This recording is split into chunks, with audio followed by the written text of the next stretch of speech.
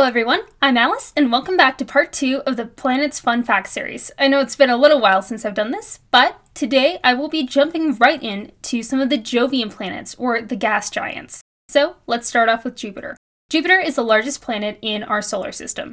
It's twice as massive as all other planets in our solar system combined, and yes, that does include Saturn.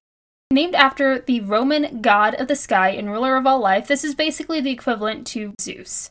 Jupiter has 4 main moons, known as the Galilean moons. They're named Io, Callisto, Europa, and the largest moon in our solar system, Ganymede. As you might guess, these moon's observations were first recorded by Galileo in 1610, and they're all named after Zeus and Jupiter's lovers. But you'll notice that Hera and Juno do not appear on this list, as their names are actually relegated to an asteroid status. These women are really getting cheated out of a good deal, even in astronomy. So it makes sense then that in terms of mythology, these moons were all lovers that Hera and Juno declared quote-unquote war on, and were especially jealous of. Now aside from the Galilean moons, Jupiter has many more moons.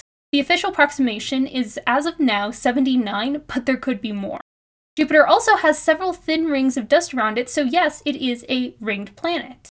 The iconic giant red spot on Jupiter is actually a storm that has raged on for hundreds of years. And this quote-unquote spot is actually larger than the Earth.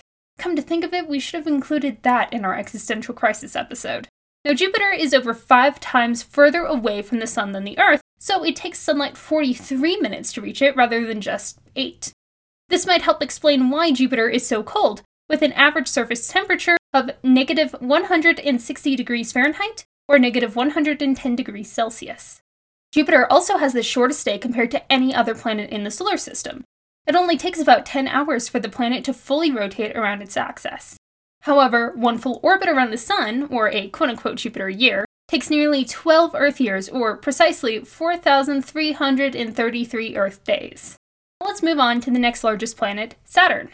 Saturn is actually the last planet that you can see without needing a telescope or some sort of aid for your eye, and its diameter is 9 times wider than the Earth's.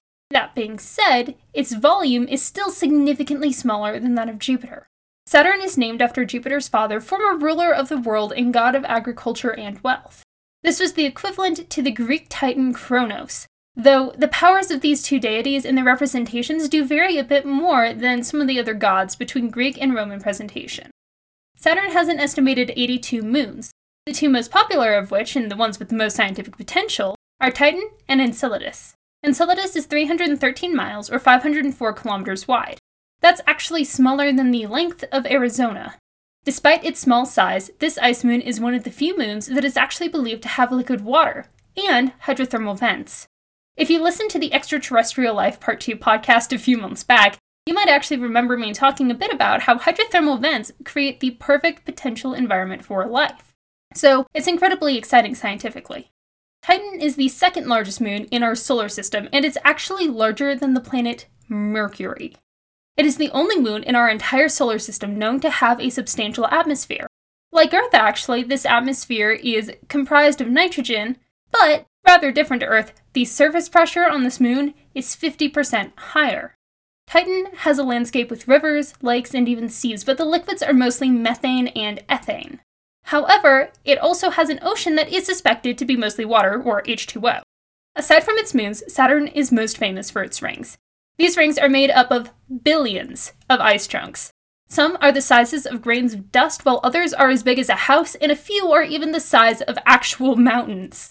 The vertical height of this ring system is more or less about 30 feet, or 10 meters on average, but they stretch out 175,000 miles, or 282,000 kilometers. To put that in perspective, the Earth's circumference is nearly 25,000 miles, barely 1/7 the size of this ring's set's radius. One gap between 2 of Saturn's rings, called the Cassini division, is actually the size of the United States' length.